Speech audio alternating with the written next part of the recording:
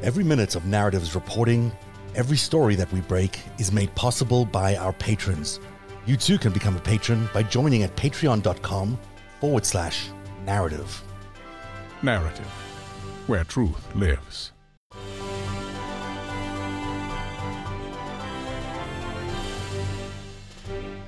Genuinely another historic day happening in the world today. How are you, Eric Garland? It's good to see you again on Narrative Live. And hello to everyone at home watching. Thanks for being here tonight.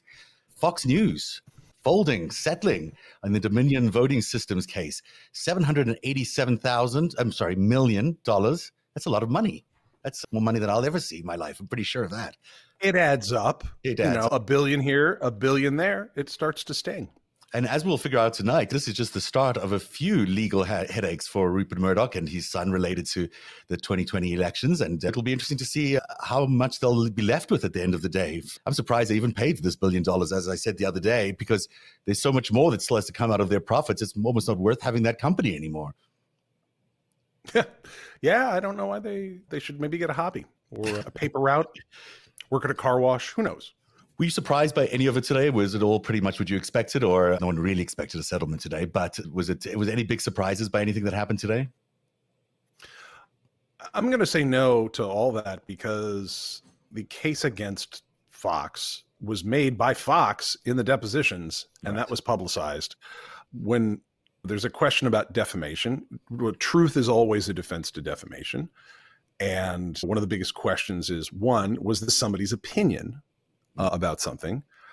And if it's their opinion, that's pretty well protected, especially if you've got somebody or something. That can be a person, it can be an enterprise, a corporation, a firm, an organization that is in the public eye. You have the right to make comments about public things. So the opinion, I believe it's Sullivan v. New York Times, is the major Supreme Court precedent case law that guides all of this, the ability to sue an organization in civil court for defamation. Right. And that's a very high standard. And you always have truth as the defense to defamation. If it's true but defamatory, it's not defamatory. And if it's not quite true, but it was your opinion in good faith, then you have immunity because of the First Amendment. It gets into maliciousness.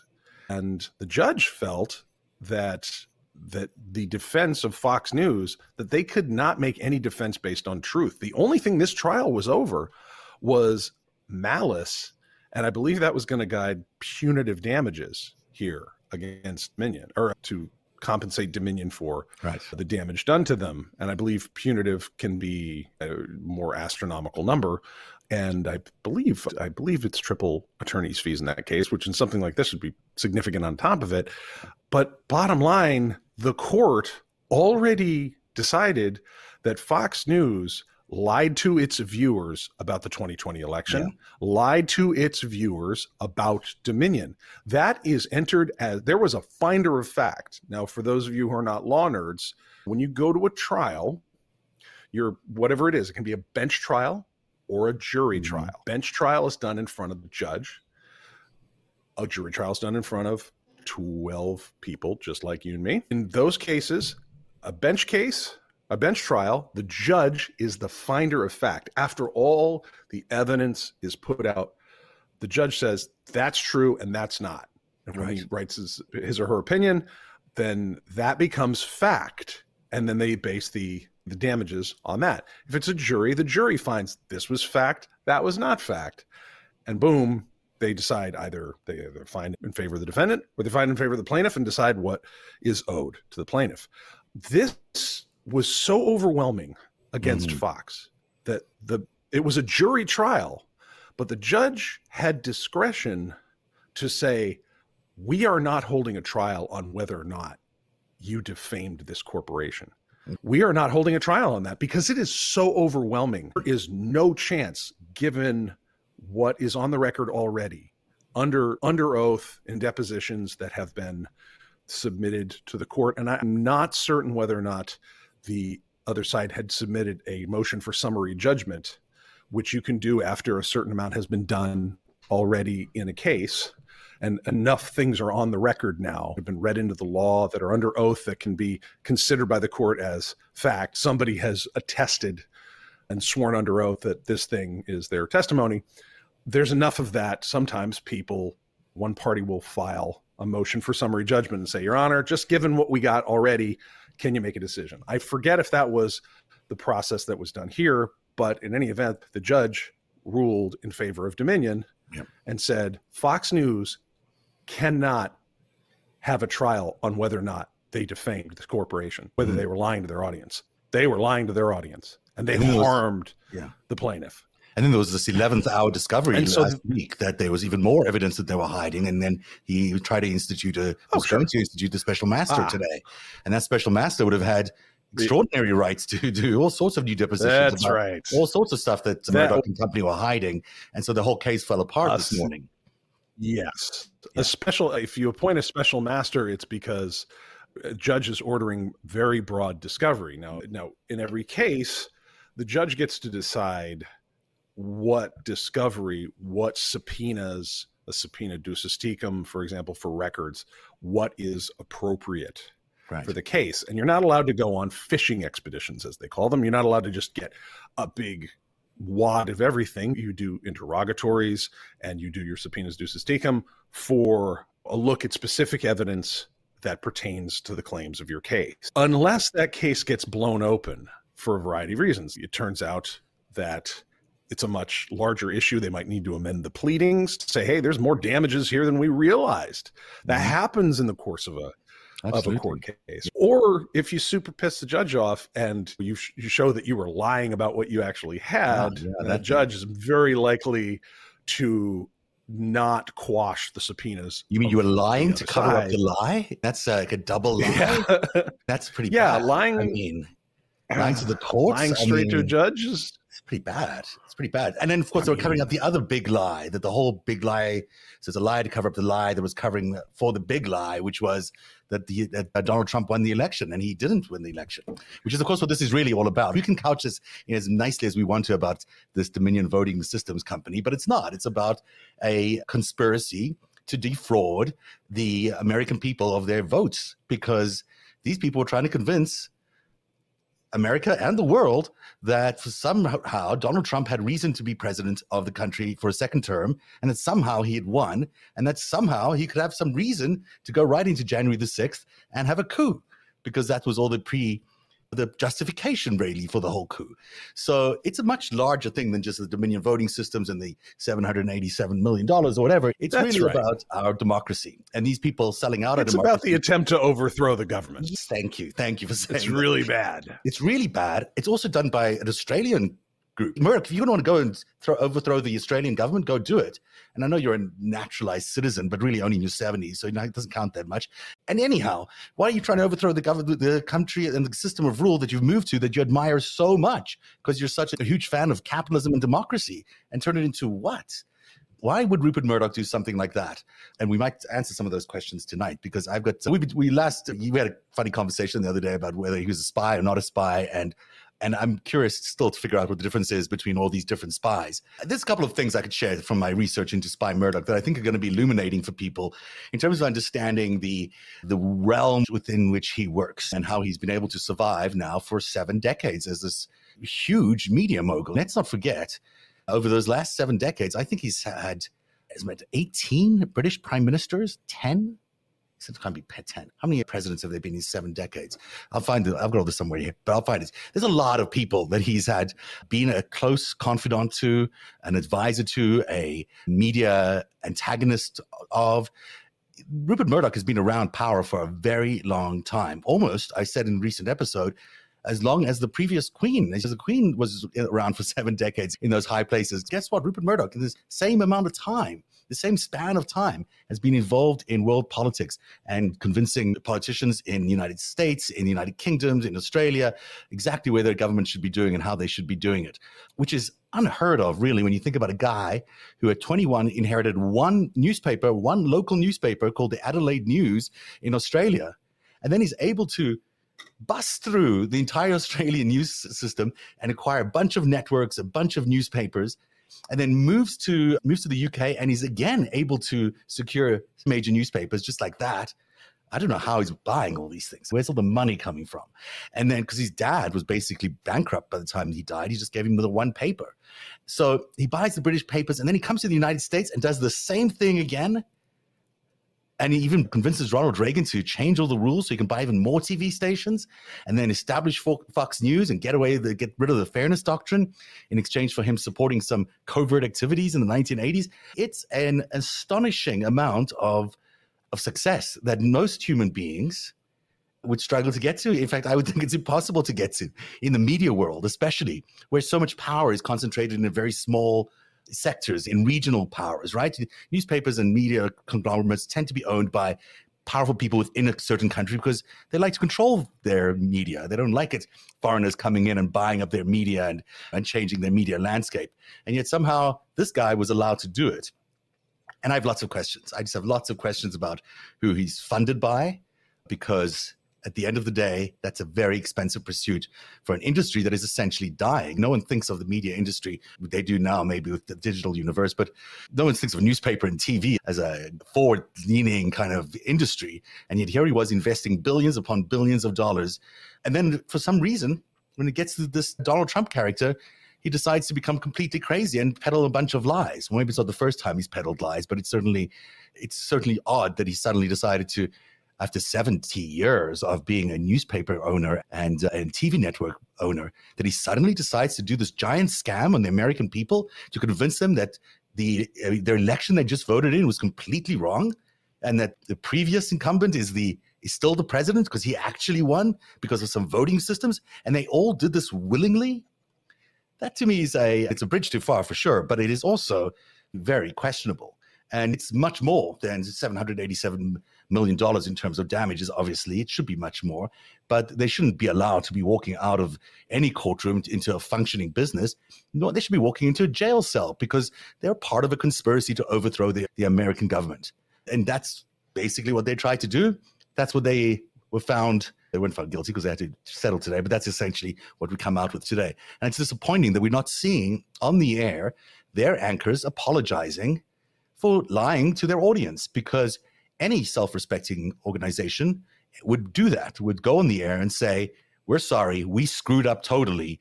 We're not going to do this again, people. But they're not doing that tonight.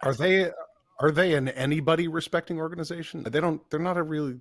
They have a huge audience. They're the biggest news organization TV news organization in terms of audience, other than the main nets, but the cable news networks. And the number one news cable network is a big deal. And they have a huge audience, and it's largely a very loyal audience that cuts through the red states. And those are the states that we...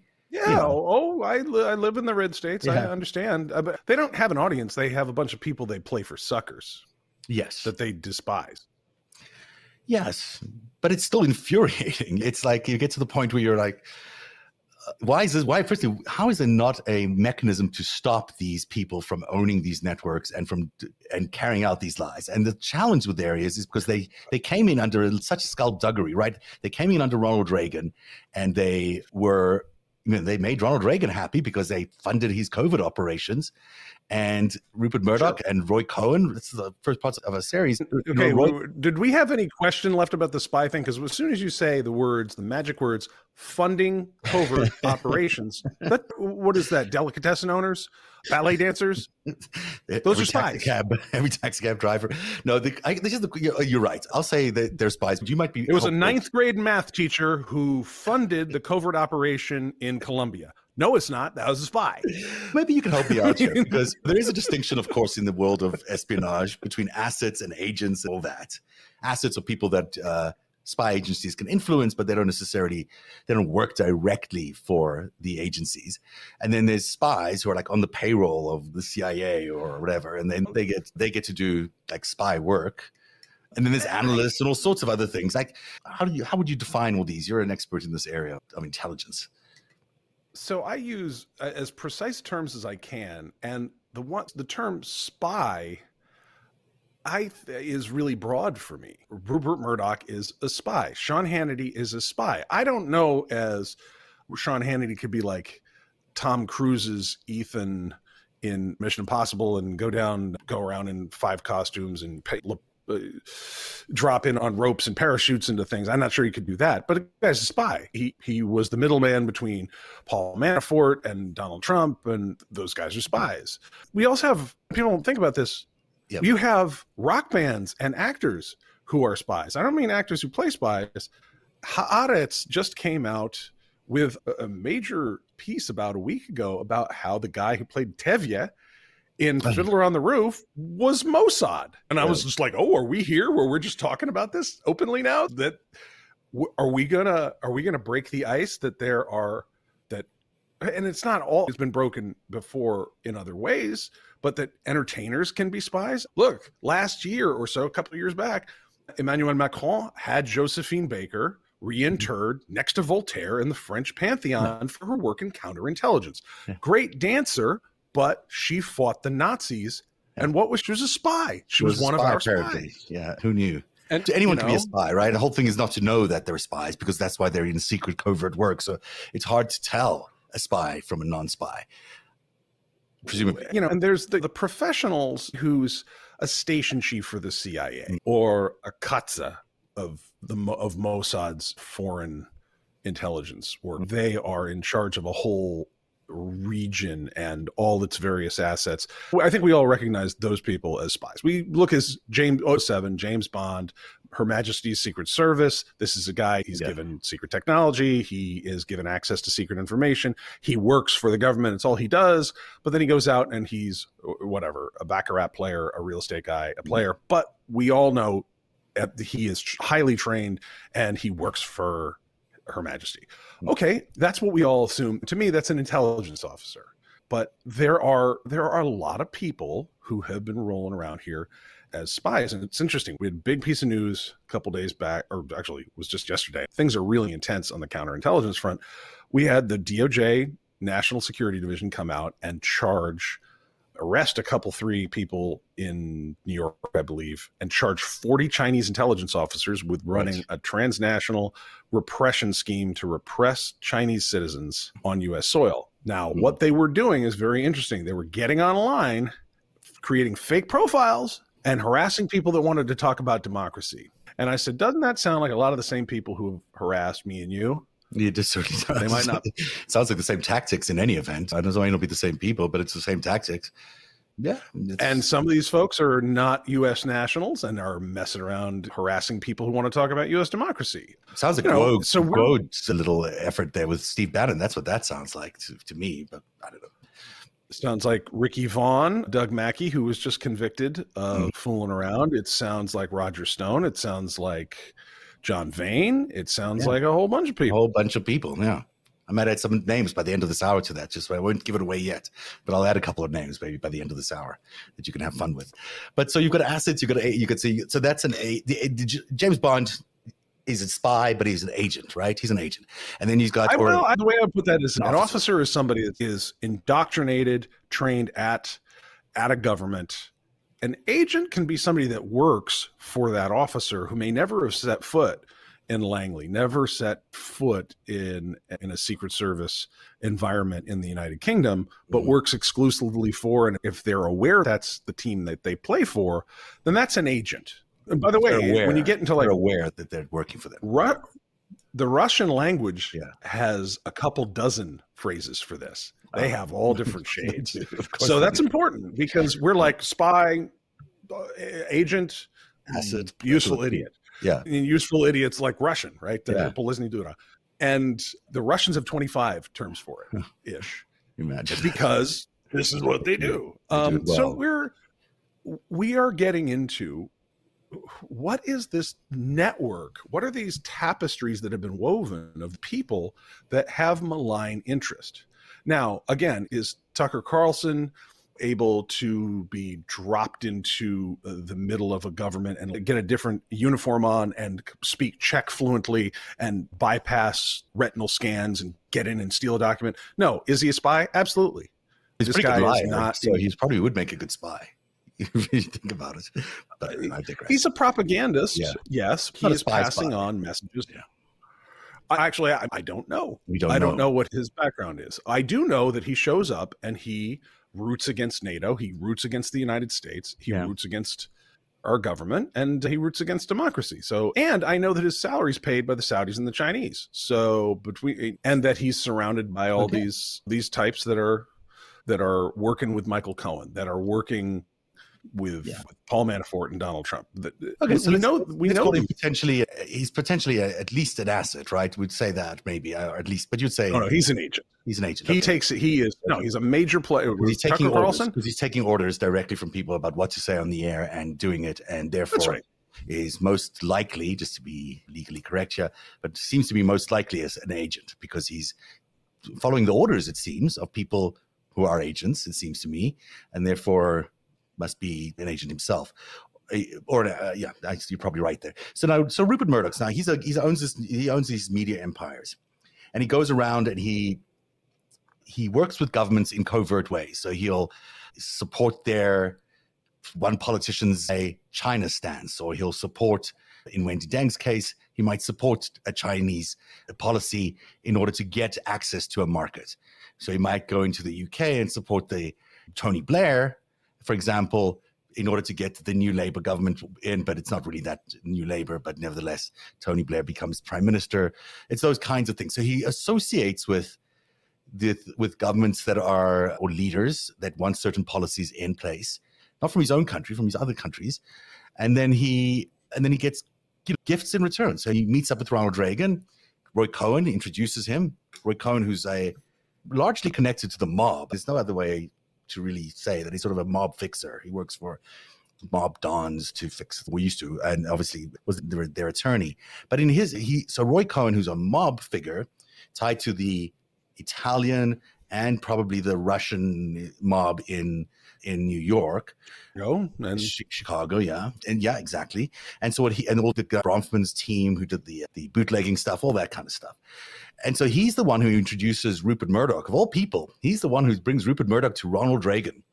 And Ronald Reagan was already a fan of Roy Cohn because he had set up this third-party candidacy. Was it Anderson? Was that this guy's name? Who was so? John Anderson? Is that who set up John Anderson? According to his cousin on my show last week, on Spy Murdoch last week, Roy Cohn was the one who funded Anderson in order to get Reagan elected. It's a bit of news. So Roy Cohn was the guy behind splitting the vote. And so you had, let me get this straight. So you had naval officer, nuclear PhD, deep stater, Jimmy Carter in the White House. And then Roy Cohn runs a spoiler candidate. And somebody makes a deal with the Iranians. Don't let the hostages out until our guy gets in. The same guy, because then along comes William Casey. First, he was the campaign manager for Ronald Reagan, but then he becomes the CIA director. He was obviously involved in the whole hostage crisis, October surprise, which meant delaying the hostage return until Reagan was elected president. Guess who he was in contact with every day during that election campaign, according to an eyewitness? Roy Cohn. Every day was in touch with. So it's a bit. Maybe he didn't mention that part. Maybe he was talking about other things, but maybe he was talking about. By the way, do you know? So I don't want to take you off this. Yeah. I just want to add this little detail in there. Do you remember they appointed Rudy Giuliani to the Department of Justice? He was Assistant Attorney General, and his first move out of the gate, Rudy's, was to contact the CIA and ask for a briefing on foreign interference in Reagan's election. And he was probably right there involved in it. And I've heard as well that Roger Ailes was involved in that whole hostage thing as well, which is just fascinating on a different level. But I can't confirm that one. So if anyone has any confirmation of that, I'm really interested. But this is Rupert Murdoch. This is the same dude. This is the same dude who tried to overthrow with Donald Trump the 2020 elections and bring back Donald Trump as dictator Trump. It's the same dude who shows up in Ronald Reagan's second year in office with Roy Cohn. And by the way, had already bought the New York Post at the time. So it was already starting to spin things towards Ronald Reagan from what was a liberal paper before. So 2 years later, he supposedly only meets Reagan in 1982. But that's when they start this covert activities. And immediately, he has a dinner with William Casey. There's a CIA note saying Rupert Murdoch had a birthday dinner with William Casey, and Charles Z. Wick of the U.S. Information Agency. And shortly afterwards, they've decided that they're going to launch Project Democracy. And Project Democracy. U.S. Information Agency is where Tucker Carlson's dad worked. Ah, there you go. He's a spy. So, and then off they go. And Rupert Murdoch and these other billionaires or supposed billionaires, maybe they were just millionaires at the time, who knows, they fund all these covert activities run by Oliver North under the banner of Project Democracy, secretly run under Project Democracy. That includes basically exchanging arms for drugs and so arming the Iranians. It's the Contras and the Iranians, obviously. So that's a long way to say that this man is that kind of guy. He is not I'm just a believer in the free press. This is a journalist maybe, but he's mostly a operative of some sort, working for nation states, is what I see. So Zev, Roy Cohn's a Russian spy then? Because Roy was McCarthy's attorney in the McCarthyism. Yeah, he was indeed. Yeah, the anti-American. He was Joseph McCarthy's attorney during all that. At long last, sir, have decency. Yeah, and so some people who have a sharp eye on this look at the McCarthy period, which the Russian assets like Glenn Greenwald love to throw out McCarthyism. McCarthy was accusing a bunch of people indiscriminately of being in the pocket of, quote, the communists, discrediting the actual work of counterintelligence that needed to be done. There certainly were, including some of the people that were targeted by the House on Un-American Activities. My own research, I've found people that were very credibly assessed to be spies for other countries. Not all of them, but that was the whole point, is that you do something. It's almost like a bit of the Steele dossier operation. Like you create an investigation that is deliberately flawed. And you make it really public and really ugly, and then you discredit the actual work that needs to be done, which has to be professional and quiet and non-bombastic, and it's not there for the media, it's not there for the cameras, it's there to neutralize threats and build up the bulwark against foreign enemies and to ensure the safety of the country. There's no scoring political points. There's no getting famous, not if it's done correctly. And so the opposite of all that, whether it is McCarthyism or Twitter's Team Patriot in the early days of the Trump, like you just create a lot of the hullabaloo around the Mueller investigation. You create something that is deliberately flawed to discredit the notion of finding the actual spies who are around. Yeah. And Roy Cohn turns up all over that. Roy Cohn is everywhere. And Roy Cohn as well, just to prove your hypocrisy point there, is that he's obviously a gay dude who was mostly targeting gay dudes, or women, I guess, as communists. That's basically, they went after entertainers in LA and in Hollywood, and all these guys are communists. I mean, it might have been communists ideologically, but they weren't acting out necessarily for the KGB or whomever, but that's the way they were painted. Meanwhile, he's as gay as they are, and their lifestyles are. He was basically gay bashing, even as a gay guy. A wicked man. And he was a Republican, right? And he was Republican, but not really, like wink, wink Republican. He was Republican when money mattered. So he was really into the Contras. And isn't that all Republicans? And also a lot of them might be gay, which just is a weird thing. I just believe. Yeah, I'm going to allow you, sir. I will let you assess that. Karl Rove? Karl Rove? What? Say what?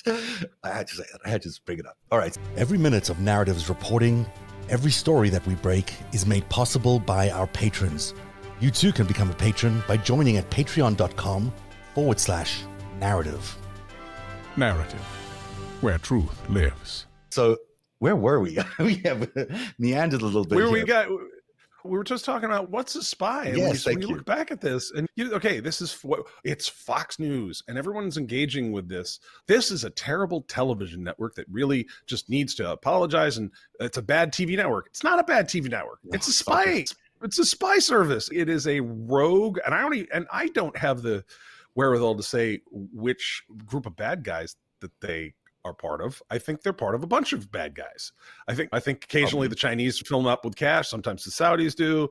Obviously, there's a lot of Russian talking points and stuff. That he certainly is involved in it, and we'll get into that in just a second. We are currently in an information war and have been for the last 6, 7, maybe 10 years.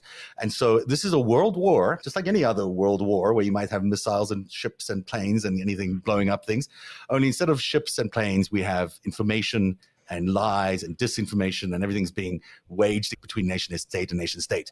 And so you get lots of damage done to economies, you get lots of damage done to political and social stability because you have polarization, people are sent to the extremes, you get lots of conspiracy theories, you get people trying to manipulate perceptions. That's really how this war is being waged and how this war is going to be won.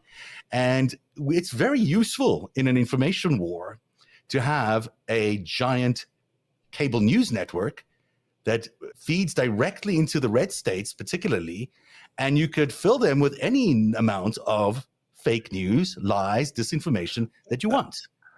That's very the red states where we're going to be taking a lot of the infantry for the United States military, like those states, which is where the bulk of the lot of the services come through. It's played on military bases. Fox News still today is played on military bases. It's propaganda. I have never understood how that policy got by, but it's just that we've got bigger there are problems so sometimes many. than we realize. There's so many agents and assets, or whatever you want to call them, in our system that sometimes the stuff just flies through, and that's why Fox is still seen in military bases. Now, if you're a owner of this particular TV network that has all this influence over Americans, and you're about to engage in war with this country, boy, that's a very useful asset. It's worth spending $1 billion on one lawsuit and another $2 billion on another lawsuit and another $3 billion, whatever it's going to be. Sure, they're going to be spending lots of money, but we're still going to have this entity in our space broadcasting into people's homes over cable systems, into their TV sets. Junk, lies. Let's not forget, it's not just this that they were lying about. They lied about coronavirus. They lied about the vaccines. They lied about things that killed millions of people. At least 500,000 people is projected to attributed to Trump's bad performances as a president and the lies there. And that's a lot. So I want to bring this back into some of the news about Clarence Thomas of recent. People have been talking about Harlan Crow, who's the bajillionaire Nazi art collector who has been funding or bribing Clarence Thomas. And I did a thread that went delightfully viral this past weekend about how, hey, y'all know that Harlan Crow, despite being a Nazi art collector, is on the board of the American Enterprise Institute, which is a heavily Likudnik organization, think tank. And I called back to... It makes no sense, but... Yeah, I was like, okay, already most of us have been going, okay, so this guy's a white supremacist, but Clarence Thomas is not freaked out by him. But seriously, there's a lot of Jewish people in AEI. They were super pro-Israel, super pro-Netanyahu Israel in particular. They don't mind this Nazi? Really? Bill Kristol doesn't mind this Nazi being on the board? Really? I got some questions, guys. When you go back to 9/11, does not make him a Nazi just because he collects. I'm just imagining what the defense might be. But I don't know. I collect skulls because they're pretty, and I might have taken them from my neighbors. But let's not jump to conclusions. Yeah. They're in my sure. Now, I'm not gonna. You can feel however you want to about Nazi art collectors, but I would think an organization that is heavily pro-Israel might have more reservations than the average. Yeah. Nevertheless, I hearkened back to my thread of December 11th, 2016, where I tried to sort of sum up how we got to Trump, just before Trump even started, and how much spies were involved in that. And I talked about the big shift after 9/11, which was you had this drum. Yeah, we went into, and I still stand by the thread. It was accurate then, it's accurate now, because it was based on me living there as an intelligence analyst and being there working with people that did the threat assessment for the nation and its partners. And nobody thought Iraq was a threat to fucking Cleveland. Nobody did. Were they up to something? It's Saddam Hussein there. He's always up to something. But we generally kept him pinned down. And I was analyzing stuff that was connected to Afghanistan in 1999, 2000, looking at the remnants of Charlie Wilson's war, if you will, the peace that never got dealt with properly. We won the war, but we messed up the peace. And we saw these guys, the Taliban, who were firing missiles at like ancient Buddhas, and they were like hanging television sets. They were this is not a joke. They were sentencing like television sets to death for being haram against the holy word and beating the crap out of women and children. These guys are problems. And then 9/11 happened, and the planes get flown into the towers, And immediately they're like, oh, it was these guys. And there was a knowledge that there was a lot of stuff that could have been going on there. So it was very plausible. And so we're like, all right, we got to go in there and clean up what we didn't clean up 10 years ago. And it was overdue. And so there was a lot of support for that. I don't know anybody in my community that was like, no, this is a terrible idea. We should just let that fester. This is fine. Nobody thought that. Not that I'm sure there was somebody who thought it was an overreach, but nobody I was talking to in my spaces. And then the following year, they came out with Iraq, Iran, and North Korea, and they started beating the drums of war for Iraq. And I was like, uh-oh, what are they going to do with this? And then the drums of war were loudest on Fox News, were the loudest out of these think tanks. Was this whole network of disinformation that told all these people, particularly in the States, that we take a whole lot of military members from, and that we were going to be sending from those states to the middle of Mesopotamia on a bunch of garbage policy. And they lied this country into that. And there were a lot of people, I knew people who they lied, were astute, and they created this alternate reality where, no, they're very dangerous. And I'm like, okay, I had colleagues of mine who had meetings booked at the Pentagon for September 12th, 2001 to discuss about the policy between dealing with a strategic competitor in the Pacific or nation state actors or non-nation state actors, i.e. terrorist networks. We know that the Al-Qaedas of the world are dangerous, and we know China's dangerous. So which way do we go on this? I knew people that had a meeting booked for September 12th. They never got there, of course. They got busy. They lied. On the 11th, the 11th, that got changed in one direction. And then it was like all day, every day, this is the only threat to us are these networks of terrorists, which might have that wasn't existed, true. Not really en masse at the time. It's sort of, there were some terror groups that were set up to look like terror groups. Absolutely, they were, but they weren't. They built over the years after that. I think I don't.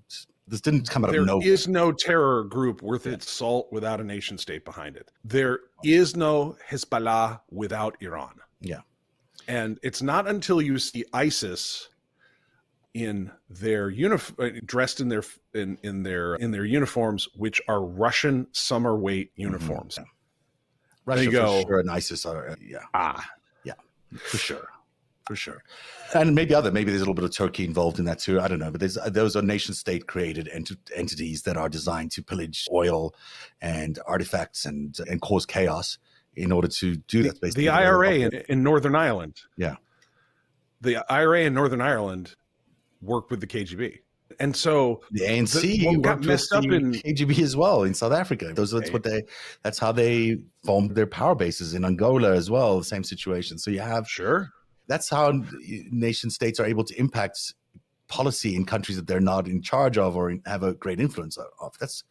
It is how they do things. It's not, we don't love it, but we did the same thing with the Contras and whatever. Yeah, I mean, it's proxy war. Yeah, and we did it with the Mujahideen. However, what happened post 9/11 is, for some reason, we had people who pretended to forget the stories of the Contras, the Mujahideen, the ANC, the Irish Republican Army, that these are proxies for nation states, and it behooves you to ask which goddamn nation state. And what Fox News helped do is go, it could be any 11 brown dudes in the world could just get a backpack and a box cutter knife, and they could you just never know. They could just take down some of the biggest buildings, and not that this would have taken the resources of a nation state's intelligence services, their skills, their covert bank accounts, signals intelligence technology, surveillance, things that real players have. And during that whole period, we stopped looking. We stopped looking at China. We stopped looking at Russia. We didn't doubt at all the alliance, if you want to call it that, with Likud, with our Israeli partners. We didn't examine that at all. We were too busy being instructed to be scared. And a lot of the narrative, whether you wanted to admit it or not, was coming from Fox 100%. News. And these are extremely grotesquely offensive acts against the United States, and they need to pay for it. and humanity, frankly. And when you talk about it, of course, we didn't doubt the Likud partnership because they were offering us all this technology that was so suddenly there to help us solve all these problems that we suddenly found ourselves with. So that's useful. Of course, we're not going to doubt them as partners when they're there to support us doing all these things. And China and Russia were right there and not taking part directly, as far as we could tell, in the wars that we were in Afghanistan. So there are lots of good reasons to say that these aren't our immediate threats. Meanwhile, we're entangled in a quagmire because Fox News is spreading all these lies. And the thing is that I think you're saying here, I hope you're saying this, is that 20 years later, they're still telling lies and they're still on the air. And yeah, they've had to pay $1 billion today, and they'll probably pay a few more $1 billion. But until Americans realize that this is just a network of lies, you're not going to get what we really need to do to win this information war, which is to unplug this network from cable systems. This network should not be available to people's homes freely, or at least for whatever it is that you have to pay for it now, which is like 10 cents or something. It should not be part of the basic tier of cable. It should be unplugged from cable systems, just like we did with OAN, just like we did with everything else. This is a network that lied to the American people, that encouraged a coup, overthrow of the government, of the American government. And they cannot be allowed to have access to the American people in an unfettered way until they've proven themselves to be good at what they said they're going to be good at, which is news, which they cannot be good at because they're just constantly lying about things. So, I have a regulation idea. Yeah, go for it. They have to be constrained to a network that's only online, only web-based, and you can pay for it by credit card if you want, and it has to be called the Consensual Bestiality Network. And that's the only way to get to Fox News. We at least need to try that idea. We at least need to try charging people a lot more than we charge them, and not put it on basic cable so people think it's an actual news network. Because people believe what they see on TV. So they go along and they find the channel and they say, oh, I'm going to watch that and think it's the news. And it's not the news. So we took off OAN. This is no better. These guys are no better than OAN. These are worse than OAN. Nobody loves to dunk on nobody shows up to dunk on MSNBC and NPR harder than me. I love it. Yeah. Because I think centrist propaganda is really harder than this right-wing stuff. However, there's a lot of stuff on both of those networks that is not. I actually don't have much use for MSNBC because it's the same type of mix of just people with opinions rather than just this is what happened today. Like just the son of the Shah of Iran, Pahlavi Jr., the Crown Prince, went to Israel on Yom HaShoah, on the day of remembering the Holocaust, and has met with the Israeli intelligence minister. This is a major event. This is historic. This is whether he ends up as the leader of a secular Iran or whatnot. You have a major player in history, or somebody from that family at least, who's reaching an olive branch out between these two countries that tend not to get along very well. It's a huge piece of news. Not every Johnny and Jane Lunchpail in America is going to care for an hour-long podcast on the thing. Yeah. But just to say, hey, y'all remember the time the Iranians captured our diplomats and held them, and we're like, okay, and they hate the Israelis. All true. Hey, that guy's son is back with an olive branch. That's just a piece of news. And a little bit of context. It's a big deal. And then move on to the next thing. And that can be the terrible case of the young man who was just shot in Kansas City, or the fact that hey, John Kerry was meeting in Sapporo, Japan, and was talking about all the Western countries disengaging from China economically. News. Look, it's great to have that. I think we need that, but we also need people who aren't just spouting opinions and only opinions. That Shah story dovetails so brilliantly with what we were just talking earlier on about the hostage crisis. That's when, if you think about what happened in this period of time between Ronald Reagan's to now, to have that reverse itself, and for there to be a potential, let's imagine there'd be a potential Shah showing up in Iran to replace the Ayatollahs. That's a remarkable, almost feels scripted kind of turn of events, if you think about it. It seems almost too contrived to be possible, but it wasn't on my bingo card. I was like, what? Yeah, contrived because it's so out of the world. But you're right about the news thing being. It's good to have. I don't think Americans aren't interested. I think Americans don't know. I think if Americans actually got this information, they might be really interested in it. But you get sold the one major narrative a day, and it's that narrative, and that's all you're getting. And in Fox News now, they still haven't reported the fact that they lied about the Dominion thing. They paid the billions.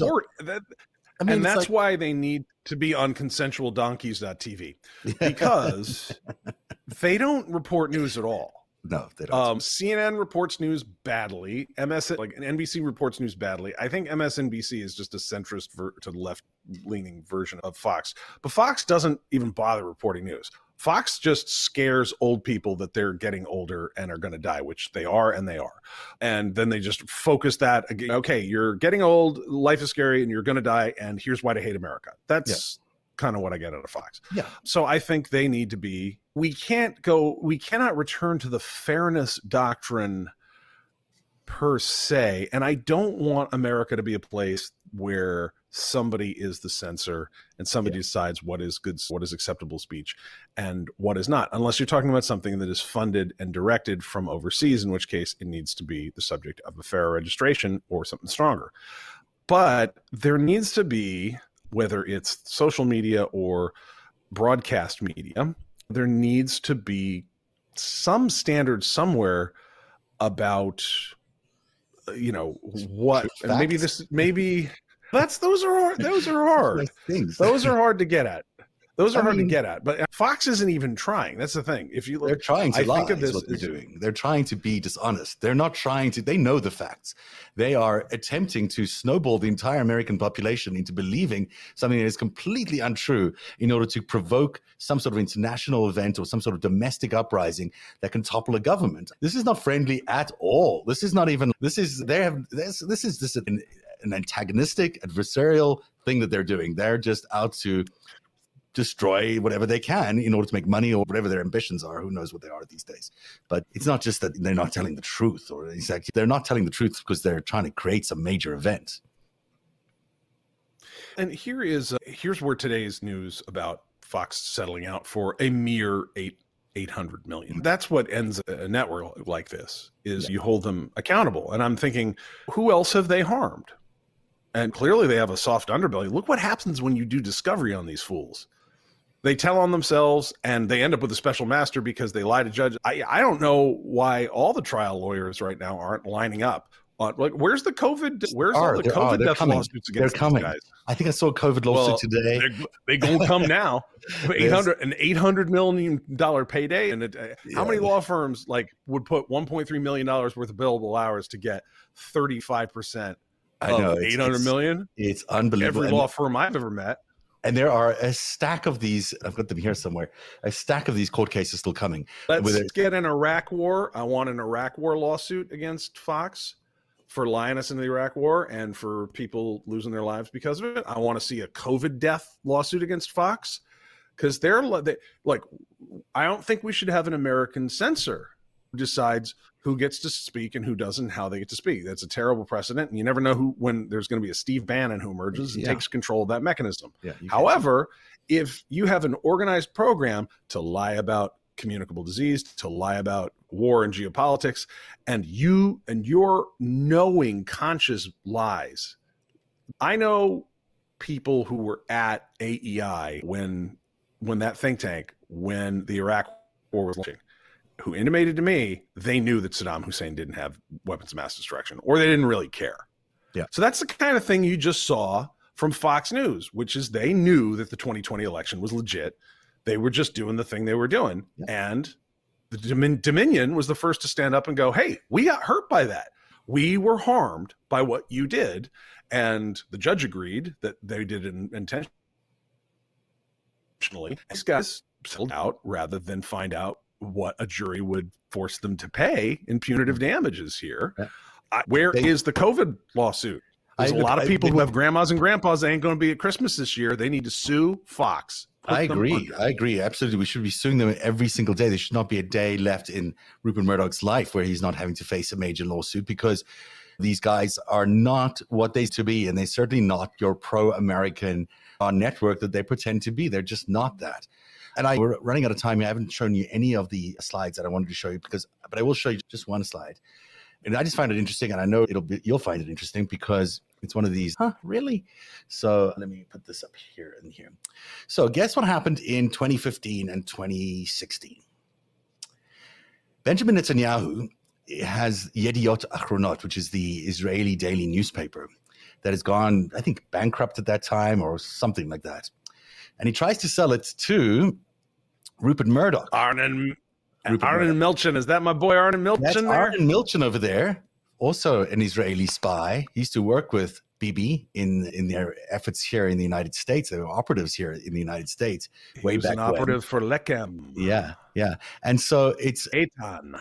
The Murdochs and Bibi had a couple of conversations, apparently long conversations, in 2015 and 2016 about acquiring Yediot Ahronot for themselves, obviously for the media empire, but you notice that it's Bibi negotiating this deal with Arnon Milchan, a known Israeli spy, doing all the navigating. I think it ultimately was sold to James Packer. But here's the thing that I found that was most interesting. Arnon Milchan's production company is called New Regency. Who's the strategic partner of New Regency? Fox Studios, worth $15 billion deal, apparently, that Rupert Murdoch is the chairman of Fox Studios and Arnon Milchan is the owner of New Regency, which makes a lot of great movies, no doubt. But isn't it interesting that they're strategic partners? I thought you'd like that. Yeah, since Milchan was involved in stealing like nuclear triggers in the United States. Yeah. We're sort of buttressing these are a bunch of spies case here. Yeah, it's one of the reasons I had to make this slide today, because I was like, wait a second. He was married to Wendy Dang, who was a known Chinese spy. At least that's suspected of being a Chinese spy. So that's probably, he had something to do with the Chinese, probably. And then he's got this background history with Bibi Netanyahu, especially around 2015 and 2016, when he had extensive meetings with the Murdochs, just as Donald Trump was running for president. And then Mr. Milchan is the guy who lands up doing the go-betweening over there. Milchan, by the way, gave him hundreds of thousands of dollars worth of gifts he gave Bibi.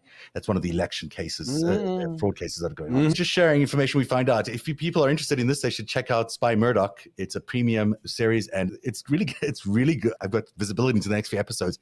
It gets really interesting because it builds into all of this stuff, and we're really trying to understand who Rupert Murdoch was, who Robert Maxwell was, but whether they were really rivals or were they cooperating with each other.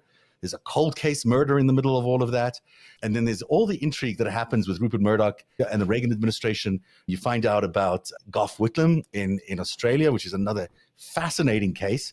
And we'll just keep following Murdoch's life and see where we land up. And hopefully he's a subscriber too. He might have recollections he wants to share with us. But it's a really great series. And the next episode is going to be next Thursday. It won't be this week, but next Thursday.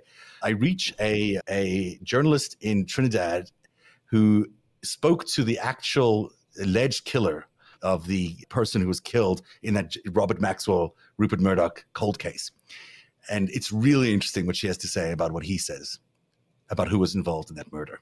So it's really a good one. Everyone should check it out. Spy Murdoch. It's available on Apple Podcasts right now. It's available at patreon.com/narrative, where you can also subscribe to Narrative. And of course, everyone should check out Eric Garland's YouTube channels, 2 YouTube channels about the base. If you want to check out my tutorials on fretless bass, please do. But also what I really found interesting, and really people should check it out, is your explanation of all these intelligence agencies. I'm not sure you've done them all, have you? I have not finished. Yeah, they're really good, really interesting, and worth everyone's time. So everyone should check those out. 2 or 3 of them started by Alexander Hamilton. This is interesting stuff. It's this works well with what you're bringing up here.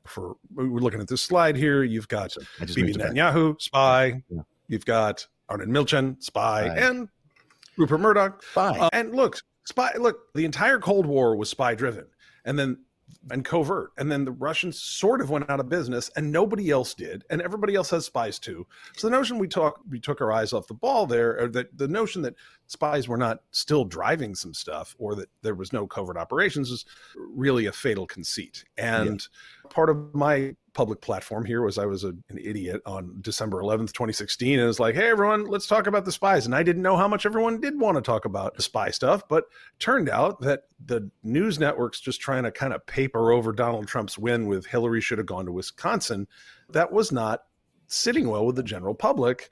And I was just yammering from my point of view, which I continue to do, yammering from my point of view. But it has turned out to be fairly pertinent, as there's spies all over the damn place. We are awash for them. Everywhere you look, there's spies. It's stunning. Tweet number 4 in that thread is like, the Russians rule at this stuff, and it's cheaper than an aircraft carrier. And when you look at the course of world history here, like in the American Pax Americana, the monopolar world that was forming up in the 1990s, obviously none of the major powers, regional hegemons though they might be, Saudi, China, not necessarily global superpowers yet, but regional hegemons, they had no interest in America dominating the world because they have dictatorships do not do well with other democracies in the world, showing the people, showing the human race that there's a way they can live with dignity and the rule of law. And they don't like that. So it makes total sense when they're like, shit, we're not going to outbuild General Dynamics and Northrop Grumman and Lockheed Martin and General Motors. We can't do that. We're not going to make the satellite equipment. We're not going to make the aircraft carriers. We are going to make honeypots and video games and Facebook and TV networks. And that's what we're going to focus on, because it's really about all we can focus on, or economic espionage and regular espionage, and just steal our way. But something has occurred to me thinking about this strategy. There has been no empire that I can think of that was able to hold on to any of its winnings by stealing the fundamental technologies of warfare and of commerce. I don't think anybody ever stole something, and you can steal something or acquire it through certain means and get a tactical advantage. But when you think about the Romans taking over the world around the Mediterranean Sea, they could build aqueducts. They had the ballista. They knew things. They were capable of things. Yeah. They knew more than the Germanic peoples that they were conquering. And the Germanic peoples, why the reason Rome ran into such trouble around the year 400 is that the Germanic people had been learning their tactics and could play them at their own game. But you couldn't just steal their ability to like make a catapult. That wasn't something you could just, you could steal a catapult, but you could not. You could copy one. You could copy one, but you couldn't come up with the next one. Probably. You couldn't come up with the next iteration. Yeah. The Germanic Celtic tribes that ultimately helped break up the Western Roman Empire, they didn't turn around, steal all the stuff from Rome, and then go invade Russia with it. That's how Europe formed up, as those kingdoms all warred and stabbed each other in the face for the next 10 centuries or so. And eventually we started making cool stuff again. Yeah. Nobody has ever stolen and cheated and raped their way into a power position in the world and kept it, not for very long. It collapses under the weight of its own at some point hypocrisy. If it doesn't have the morality, if it doesn't have the right, and this is even the art of war, if it doesn't have the morality, it doesn't get to succeed. I guess it's their art of war. So hopefully they're reading it.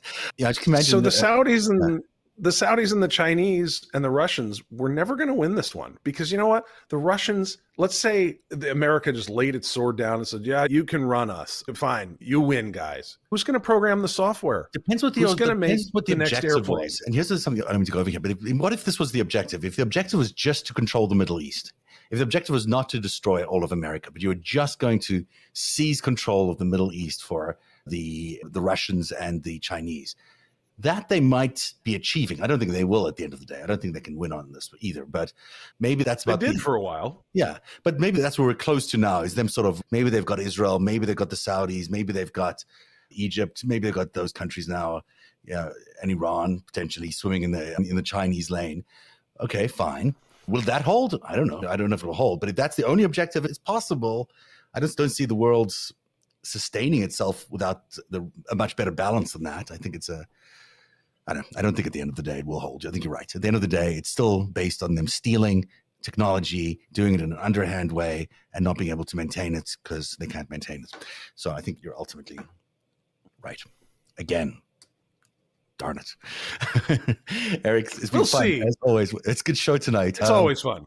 Yeah, it is always fun. And we shall see you again next week, I hope. And then we'll do Spy Murdoch again next week. And then everyone can have a fabulous celebration now of the fact that Fox News had to pay $800 million to Dominion. Go sue Fox yourself and get your own $800 million. Yes. Choose your own class action lawsuit. Have a good night, everybody. Every minute of Narratives reporting, every story that we break is made possible by our patrons. You too can become a patron by joining at patreon.com/narrative. Narrative, where truth lives. One day, you'll tell the story of autocrats, crooks, and kings who came for our freedom.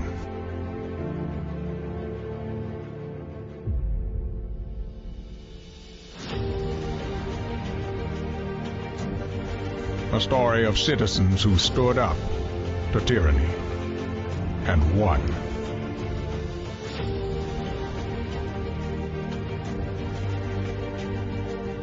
The people prevailed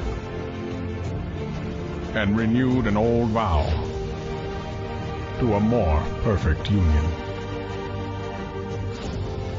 And that was just the beginning. The story continues. Narrative, where truth lives.